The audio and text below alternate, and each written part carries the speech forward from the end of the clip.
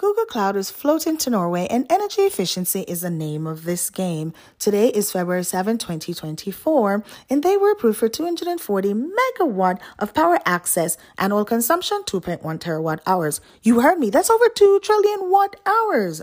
They actually applied for 860 megawatt grid capacity in 2023.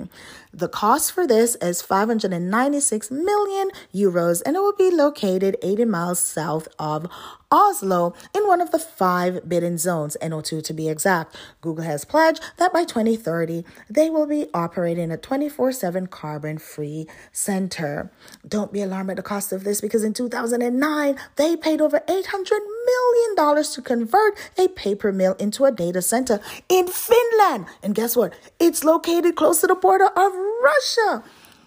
Google is located in the Netherlands, Finland, Belgium. This is one to watch. I am Elise Marie Fitt, and I tell micro entrepreneurs that they can operate at the level of a macro business. Don't forget to follow, share, like, subscribe, get some merch. Join the Patreon community Briefing Lion. Oh, audio lectures coming soon, and you can get that at briefingclass.com.